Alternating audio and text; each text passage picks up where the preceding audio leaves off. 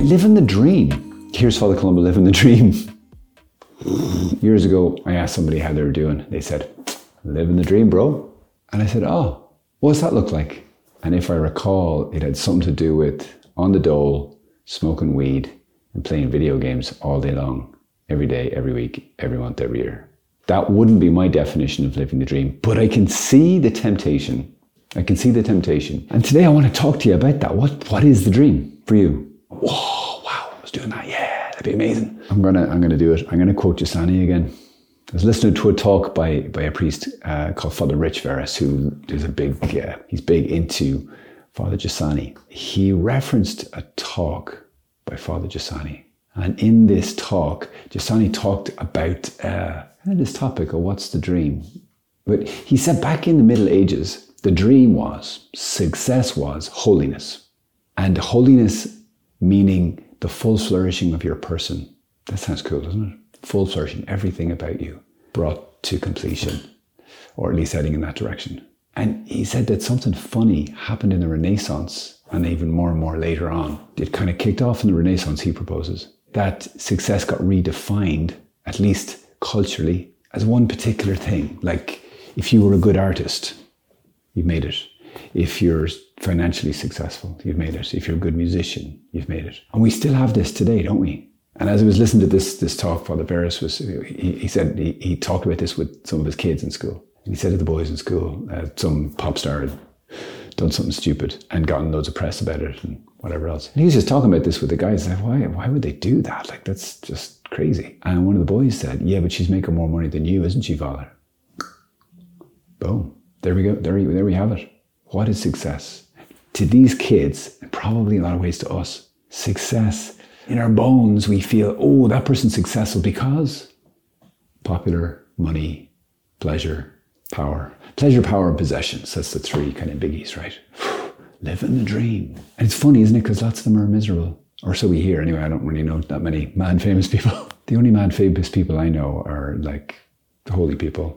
So it's different. So when we have this reduction of what success looks like, of what the dream looks like, the goal of human life looks like, when do we think someone's arrived? Jesus had a list, of when people had arrived, what that looked like. We call it the Beatitudes. Apparently in Greek, it kind of means like, these are the great ones. These are like the in the Hollywood Boulevard or wherever it is, they put like their paw prints or their hand prints, and write their name in the concrete, ooh, the stars. Or if you get the Sporting Hall of Fame or something. And that's like a one, thin. And usually it's somebody's gift. It's not who they actually are in their person, right? Because I'm not my gifts. I have gifts so that I can bless people. But we usually think, oh, that person's they're gifted with money. They're good at making money, therefore, boom. But everything else is a complete disaster, possibly. Whereas holiness, brothers and sisters, is this vast, beautiful progress of the entirety of who you are in God. As you walk step by step closer to glory. The grace you received in your baptism, if you've been baptized, and then ignited that grace through adult faith, through saying yes to this grace that's been given to me as a kid, then that's it's the seed of glory. It is already the glory of heaven, but concealed and hidden inside of you. There's the door. In your baptism, you receive the seed of glory. Already the glory of heaven inside of you, just waiting to get out. And if we just don't get in its way, just let it have its way, it will lead to your full fulfillment. Not like I'm good I can bounce the football 15,000 times on my foot. Who cares? Who cares? Seriously.